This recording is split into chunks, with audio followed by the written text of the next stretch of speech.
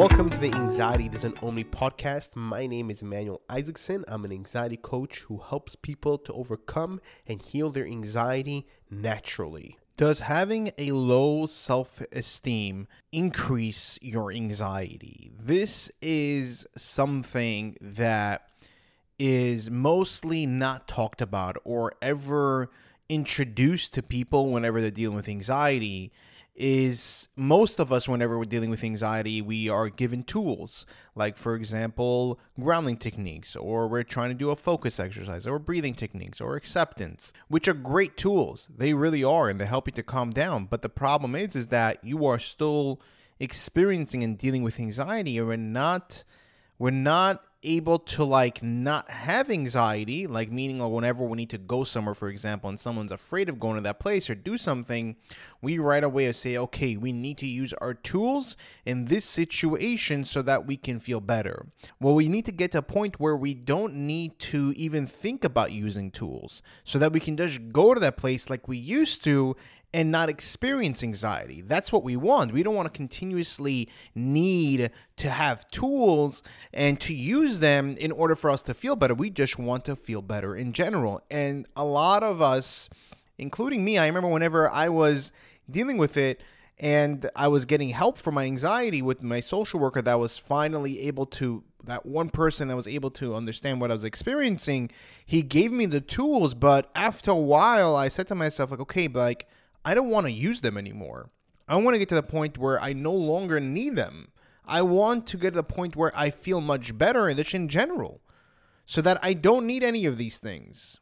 And that's where my realization came and my epiphany came. It was like, whoa, okay, so that means there's something else that needs to be done. And I thought that maybe I need to heal my past, and I was already doing that, but it wasn't helping me. It wasn't helping me to feel less anxious. Yes, of course, that it was helping to control it and, of course, to feel much better and look at things differently. But regardless, I still had anxiety right now. I still was dealing with anxiety, and I wanted this thing to completely go away. And what I stumbled upon was that whenever I was developing my self-esteem, I realized, whoa, I feel less anxious.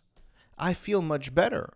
When I was developing my self-confidence, which is the difference between self-esteem and self-confidence, is two different things, but they connect in a way, but they're two different things. Whenever I was developing them, I felt much better. And I'll tell you why self-esteem can increase your anxiety. For example, someone with a low self-esteem, right? They don't think, let's say, for example, that they're attractive enough. So they try to do certain things so that they look good, so that other people would approve of them. Or we might, for example, care what other people think of us. We might say oh, they're definitely thinking negatively about me, or they're definitely looking about what I'm wearing, or how I'm dressed, or how I'm looking today, or what I said, or whatever it is. We right away focus on that, and that puts pressure on us whenever we are always trying to get that approval. So, for example, let's say somebody has a hard time saying no to people, right? Someone asks them for a favor, but they have a hard time saying no because they want to please the other person. And deep down, they just don't have the energy. They're tired. They're exhausted. But the person asks them, hey, can you help me out with this? And they automatically say yes because they want that person to like them. What that does, it gets them angry inside. We're angry inside when that happens. And we hold this anger in there, and that creates more anxiety. Because I don't want to do this. And we're fighting with ourselves inside. We are fighting with ourselves inside saying, I don't want to do this, but at the same time, I don't want to disappoint them because I don't want them to think of me, differently, or they might get angry with me, or they might like me anymore. So that puts pressure on us and we use more energy.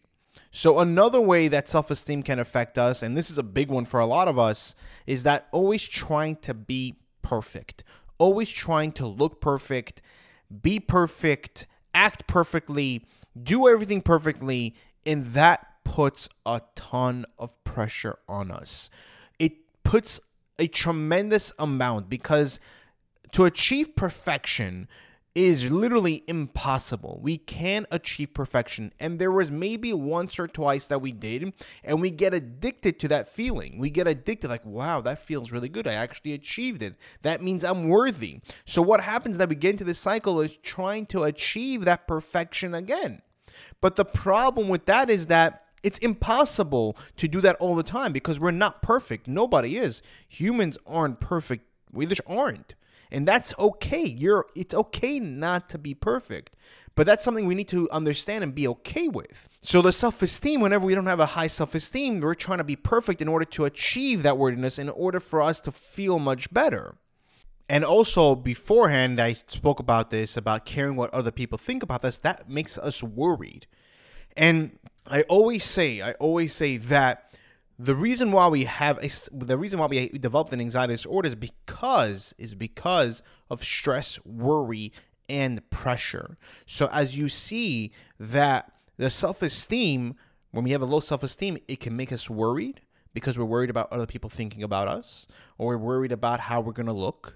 And it puts pressure on us by always needing to be perfect or act perfectly. And the way it puts stress is that we don't believe that we're worthy enough, that we don't believe that we'll be accepted by other people. So it always stresses us out to make sure that that person is going to be okay with us, to make sure that person's going to like us, to make sure that everything is going to be fine. So you see how the self-esteem is has such a big impact, because your sympathetic nervous system, and I always talk about this, needs to heal. It needs to reheal in order for us to feel much better, because right now it's haywired. It is overloaded.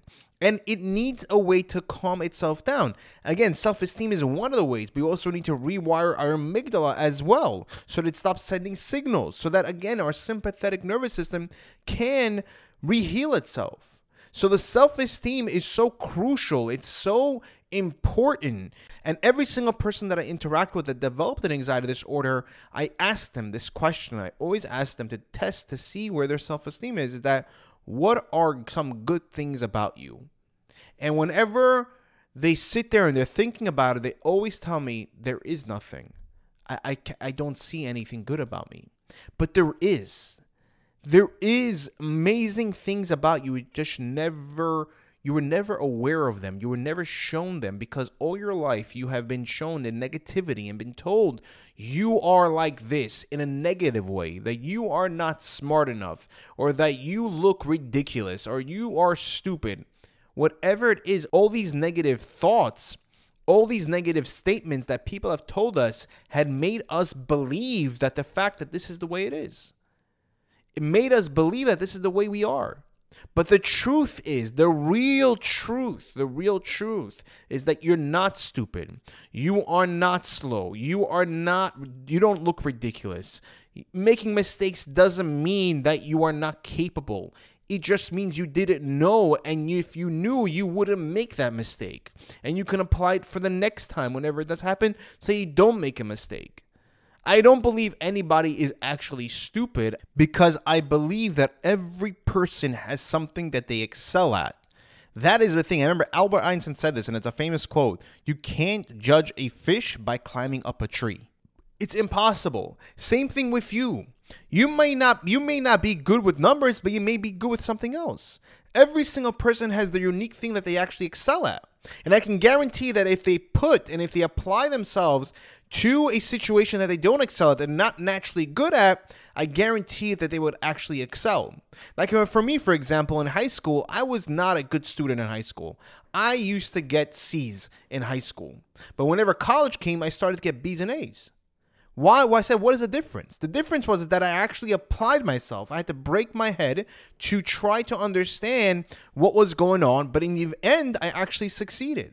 Also, whenever me and my brother went into business, I remember first time we created this product that in the beginning, I remember there was some legal issues, and I told my brother, I'm like, no, this is too much. Like, I don't know if I'm stepping on somebody else's pattern over here. I don't know. I don't want to get sued, this and that. I'm like, I don't want to deal with it. Like, I'm good. I'm not capable in doing this. That's what I told him. I'm not capable in doing this. He's like, no, let's push ourselves, and let's see what happens.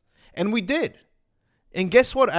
We actually overcame that hurdle. Again, of course, the business didn't succeed. Thankfully, it didn't. I learned a lot from it, but it didn't succeed. But at the end of the day, it pushed me and made me realize, like, hey, if I apply myself, just like I did in college, just like I did with high school and college, if I apply myself, I can actually succeed in things. So I changed my narrative. And I can guarantee there's something about you that you may think that you're not good at, but I can guarantee if you apply on it, you eventually will succeed. You might fail a few times, but eventually you will get there. But whenever we have our self-esteem is shot, we are not able to do that. We're not able to actually put in that effort and to see if we'll succeed or not, because we are afraid if we're going to fail or not. We are afraid of the outcome of whatever it's going to be.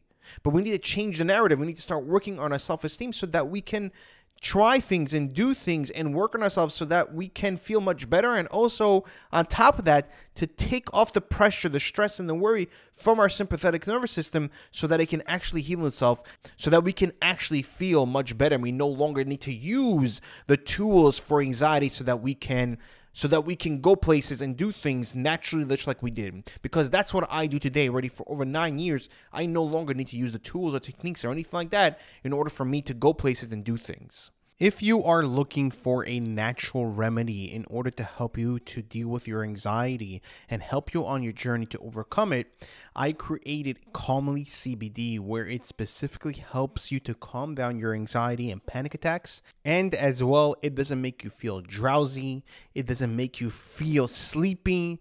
And it helps you to just feel calm so you can actually do things throughout the day like work, drive, go out, and do whatever you like in a more calmer state of mind. As well as not addictive or has any side effects or any withdrawals, which this way can actually help you to heal your anxiety and get you to the destination in overcoming your anxiety much quicker. You can click the link that's in the description. It would say Calmly CBD to place your order today. And then right now it's on sale for a limited time where you can buy one and get the second one free. If you did like this episode, please click the like button and leave a 5-star review. The reason why I ask is because this way we're able to reach more people, and the more people that we can actually reach, the more people that we can actually help. Because my mission in this world, my purpose is to help people to overcome and heal their anxiety naturally and show them that it's possible to overcome.